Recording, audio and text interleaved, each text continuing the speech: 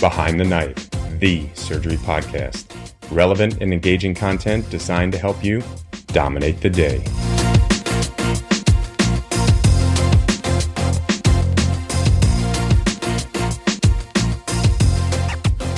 Hey everyone, it's great to be back with you on Behind the Knife with the minimally invasive surgery team from the University of Washington. I'm Mike Wykamp, and as usual, I'm joined by Drs. Nicole White, Nick Citrullo, and Andrew Wright for our third Journal Review podcast. For today's episode, we're going to do a deeper dive into a topic that we just scratched the surface of in our first Journal Review podcast, the cost of robotic surgery. To frame this conversation, we're going to discuss a 2021 British Journal of Surgery article entitled Clinical Outcomes and Cost of Robotic Ventral Hernia Repair, a Systematic Review by Dr. Linda Yee and her colleagues. Dr. White, would you mind walking our listeners through how this review was done? Of course. Dr. Yee and her colleagues performed a thorough review of the contemporary literature pertaining to robotic ventral hernia repair and cost, focusing on studies that included a direct comparison to either open ventral hernia repair, laparoscopic ventral hernia repair, or both. Their review yielded almost 3,600 articles, which were evaluated using the PRISMA guidelines for systemic reviews, and after screening content by title and abstract, and excluding things like case series, studies with overlapping patient populations, studies that did not contain a comparison to laparoscopic or open surgery, the authors were left with 25 articles to be included in their review. Of these, 22 were observational studies and 3 were randomized controlled trials, all of which contained cost comparisons between robotic and either open or laparoscopic ventral hernia repair, some of which also contained clinical outcomes comparisons. Amongst the 22 observational studies, the review team also delineated between those that used propensity score matching and those that did not. Perfect. As a part of their evaluation, the authors also performed rigorous assessments of each included article's risk of bias using the Cochrane Risk of Bias tool for RCTs and the Robbins 1 system for observational trials. The detailed results of these bias assessments are a little outside the focus of our discussion today, except to say that they were performed, which demonstrated a wide range of susceptibility to sources of bias and extent of bias. However, of note, as part of this process, one of the 3 randomized controlled trials was deemed to be at an unacceptably high risk of bias and was therefore excluded from their final analysis. If I can make a note about bias, there's a lot of emerging literature on conflict of interest. I think it's important that having an interaction with industry isn't necessarily a bad thing, and as surgeons, we need to work with industry to advance our field. And I also think it's important that the RCT that was excluded from this paper due to bias wasn't excluded due to industry conflict of interest, but instead due to methodological limitations of the study. So it was a methodologic problem rather than a conflict of interest problem. That said, there is evidence that papers with undisclosed conflict of interest tend to show results that favor the company or the industry that's involved, and also that the surgical literature is rife with undisclosed conflict of interest. So I think we just have to be careful when we're looking at papers to see who is publishing them and what sort of industry relations they might have. Thanks, Dr. Wright. Dr. Citrullo, can you bring us through what the authors found as far as their clinical outcomes before we dive into the cost analysis? The review authors divided the clinical outcomes by 3 basic categories: intraoperative, which include case duration, intraoperative complication rate, and requirement for transfusion. Category 2 was short-term postoperative complications, where they discussed length of stay, SSI and SSO rate, readmission mortality, and quote-unquote total complications.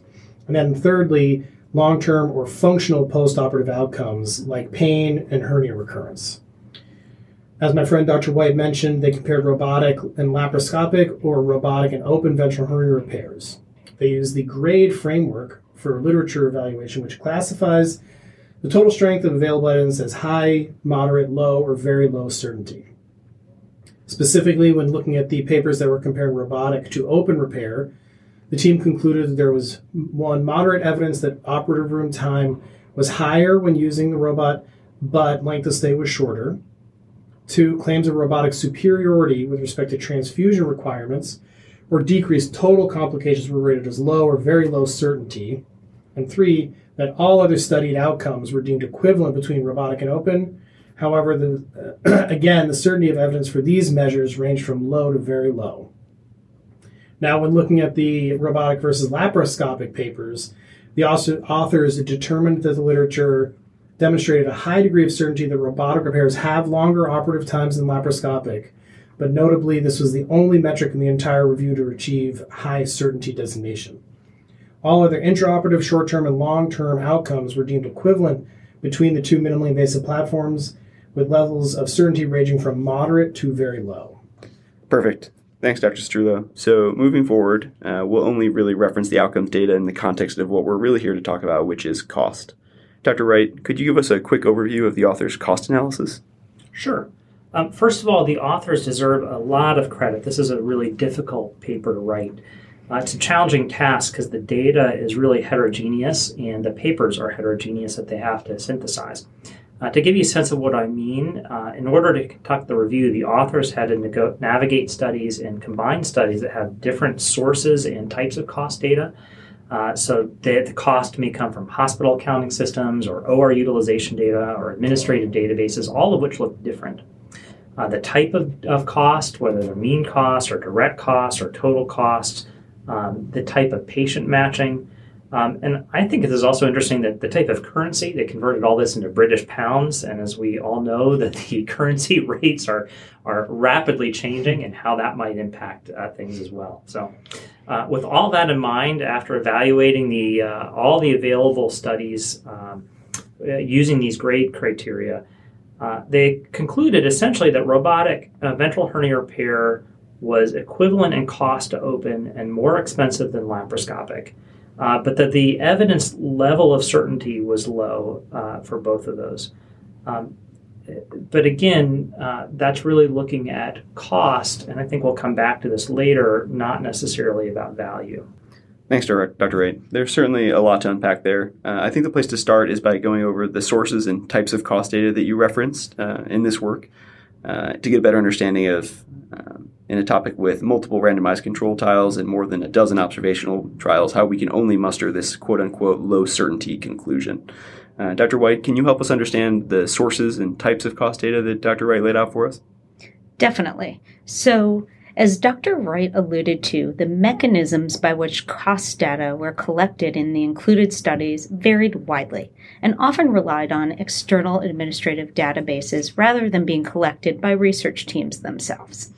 Some of the main type of costs reported includes direct costs, which these are all the costs directly attributed to the procedure. These are the things your patient's being charged for, like OR time, instruments, inpatient postoperative charges, postoperative clinic visits, etc. Total cost is direct plus indirect costs, and the indirect costs are things that the patient aren't directly charged for.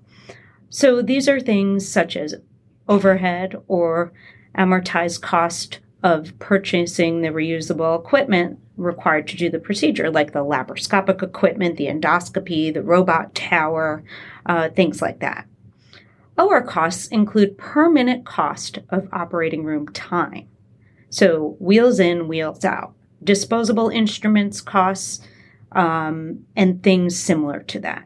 And then we have cost ratios. Investigators take raw cost data from each platform and divide them such that the results are reported as ratio of robotic cost to other platform cost. So it's not extremely straightforward or cohesive. Furthermore, some of the observational studies performed adjustments for things like geographic location, patient comorbidities, while many left these potential confounders unaddressed. To give you a sense of how much the choice of the cost metric can influence the results, the reported cost estimates for robotic ventral hernia repair amongst the studies included in this review ranged from 5,234 British pounds to 73,446. So there's a very big cost differentiation. Thanks, Dr. White. We'd like to take a minute to share a great opportunity to contribute to surgical education research and make a few bucks doing it. A team at the Brooke Army Medical Center is working to better define proficiency-based metrics for competency in commonly performed general surgery procedures. If you are a PGY4 or 5 general surgery resident, or a practicing surgeon who performs robotic cholecystectomies or inguinal hernia repairs, take a minute to reach out to the study team for more information on how you could be compensated up to $400 for recording and submitting videos of you performing surgery. All you have to do is check out the show notes for the contact information. Dominate the day. On a related note to your point about confounding, the next thing I wanted to cover is the differences between the studies comparing the robot to open repairs with those comparing a robot against the laparoscopic approach, particularly with regard to the complexity of cases being performed in each. As this group knows well, not all ventral hernias are created equally. Dr. Citrullo, can you give us some perspective on this? Yeah, Mike, I think that's a very, very important point, and I'm glad you brought it up. It's laudable that the study is attempting to draw conclusions about clinical outcomes or costs between different surgical approaches, try to minimize confounding through randomization or propensity score matching. It's critical for us to point out that most of the studies comparing the robot against laparoscopy were simply looking at intraperitoneal underlay mesh or IPUM repairs. The paper refers to them as IPOM, but that term hurts my soul. So we will call it IPUM and IPUM minus. So it's important to recognize that that is not what most people are using the robotic platform for when doing ventral hernia repair. And then when they were comparing the robotic versus open cases, the robotic cases tended to be in the more complex positioning of the mesh, such as retromuscular or a preperitoneal repair. All this is really to say that, like many other surgical disciplines that are using robotic platforms and robotic technology, the abdominal wall reconstruction population is heterogeneous, and that research looking into cost effectiveness of a treatment strategy need to take care to avoid overstating the results beyond specific patient populations that are being examined. So comparing IPUM to IPUM between platforms is fair, but comparing the potential value of a laparoscopic IPUM versus a robotic transversus abdominis release repair is not as straightforward as some papers make it out to be. That's a great segue into a point that Dr. Yee and her colleagues made in their discussion about the comparative cost component of their review, that even among studies that met criteria for inclusion, that the majority of studies failed to properly define their cost measurement techniques according to published cost reporting guidelines, and further commented that no methodologically sound formal cost-effective analysis has been done on this topic. Dr. Wright, it certainly doesn't seem that the low certainty of the conclusions in this topic are for lack of the field trying. Can you help our listeners understand why the high certainty cost-effective analysis studies are so hard to come by? Yeah, this is really the heart of the issue, and we touched on this a couple months ago in our first episode about the robot. Most studies have really looked only at cost data. And it's okay if something costs more if it provides value either to the patient or the surgeon or the healthcare system. And that's, I think, more difficult to measure and takes a little bit more thought. So the review, this paper we're discussing, has really nicely highlighted how challenging it is to interpret cost data. But the cost reporting guidelines are really inconsistently followed, and it really introduces a lot of bias and uncertainty into these studies. So while several studies in this review have looked at both costs and outcomes, as the authors point out, none were really formal cost effectiveness studies. And I'm not sure that most people know exactly what a cost effectiveness study is, so we will put a reference in our show notes to an article, Cost Effectiveness Analysis in Surgery by Drs. Finlayson and Birkmeyer that are really experts in this field and lay out what cost effectiveness looks like. And that really includes cost measurement through some combination of both the medical costs, in other words, the hospital costs, and the non-medical costs. So what does it cost to the patient in terms of things like missed work and travel and supplies and all of the things that as surgeons we don't necessarily think about, but directly impact the patient. Then we also have to look at some value of the effectiveness. So quality adjusted life years or patient-related outcome measures that show how patients actually do after surgery. And then you have to develop that cost to effect ratio that allow you to build head-to-head comparisons between treatment options. That seems straightforward enough. So, Dr. White, why is it that none of the 20-some observational studies included in this systematic review did this for robotic ventral hernia repair? Well, I think it depends on what you're comparing the robot against in your cost-effective analysis. For example, I think there probably is a reasonable motivation to perform a formal cost-effectiveness analysis, robotic and open surgery. However, comparing a robotic against a laparoscopic technique gets interesting. As many have commented, including us in our first podcast, while there are differences between open and MIS platforms related to intraoperative technique, intensity of inpatient care required, and postoperative recovery in general. Robotic surgery essentially is laparoscopic surgery and therefore routine operations, things like IPUM, inguinal hernia, cholecystectomy, etc., where outcomes are generally excellent and complication rates low, it's probably unreasonable to expect differences in traditional metrics of treatment effectiveness, like quality of adjusted life years. So, such an analysis would come down to cost. And while the authors of this review suggested that the current state of the evidence suggests that the robot might be more expensive, Dr. Citrullo is going to tell us why the truth might be more complicated. The first easy point is that there's issues comparing a technologically mature platform, such as laparoscopy, against an emerging technology, such as a robotic platform, which seems to have yet to plateau with respect to market penetration, cost of the technology, and over time, these things tend to reduce as the technology is used.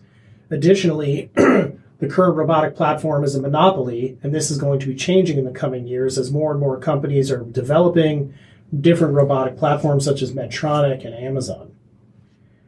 To address the second point, it's a little bit more nuanced. While minimally invasive surgery and hernia surgery tended to be ahead of the game when it comes to measuring non-medical costs associated with our operations, with metrics such as missed days of work, the benefit of the robot may be in expanding access to minimally invasive surgery and hernia repairs via allowing surgeons who did not do a ton of laparoscopic surgery in their training to learn a new technology that has a shorter learning curve, therefore allowing them to achieve proficiency at a faster rate in a minimally invasive approach.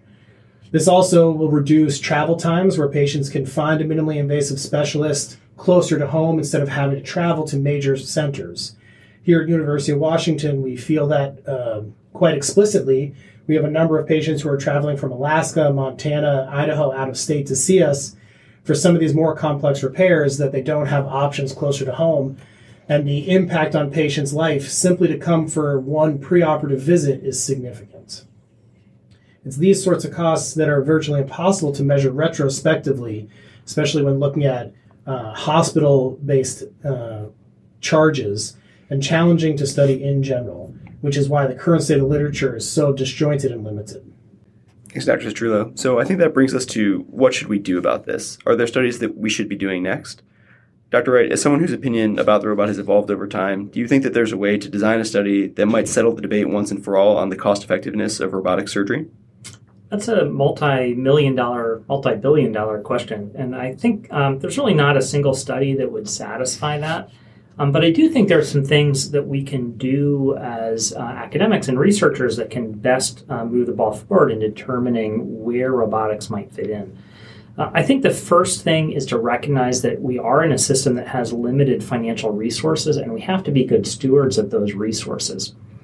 The most important thing, I think, is really to look not just at cost, but also at patient-reported outcomes. So are we impacting quality of life, reducing those things like travel costs and missed days of work that really impact the value of our care? We also have to look at case migration. In other words, are we moving just a laparoscopic IPUM to a robotic IPUM, which probably isn't cost effective? Or are we moving a patient from a robotic moving a patient from an open IPUM to a robotic preperitoneal repair, which might have some pretty good cost effectiveness. And then we need to have sort of a more consistent way of reporting and analyzing costs. Unfortunately, every hospital actually looks at costs differently, and it makes it really hard to compare. And then you can take all of that and really build some complex modeling to really help guide our decision-making, both on a system level about where we deploy robots, and then on an individual patient level on what kind of approaches we might offer to a clinical problem. Thanks, everyone. I think that's as good a spot as any to try and wrap things up, so I'll hand it over to Dr. White to try and put together some take-home points for you all. When it comes to evaluating the cost effectiveness of robotic surgery, there are a few key points to consider. Number one, it's important to consider what types of cost data are reported and not reported, as this can introduce bias or potentially fundamentally change results. Number two, while randomization or propensity matching are useful tools for comparing treatments, it's important to limit conclusions from these studies to the populations directly examined. Third, while many studies include cost data, formal cost-effectiveness analysis that calculate cost-effectiveness ratios to compared treatment options are the gold standard. And even these studies are only as good as the data they're based on and should be evaluated critically. Lastly, robotic-assisted surgery is increasing in hernia and dozens of other surgical subspecialties. It's our responsibility as surgeons to ensure that we are delivering cost-conscious care. Thanks, everyone. As always, really appreciate you taking the time to share your expertise with our listeners. That's all we have for this episode. Look forward to next time, and until then, dominate the day. Be sure to check out our website at www.behindtheknife.org for more great content. You can also follow us on Twitter at Behind the Knife and Instagram at Behind the Knife Podcast. If you like what you hear, please take a minute to leave us a review. Content produced by Behind the Knife is intended for health professionals and is for educational purposes only. We do not diagnose, treat, or offer patient-specific advice. Thank you for listening. Until next time, dominate the day.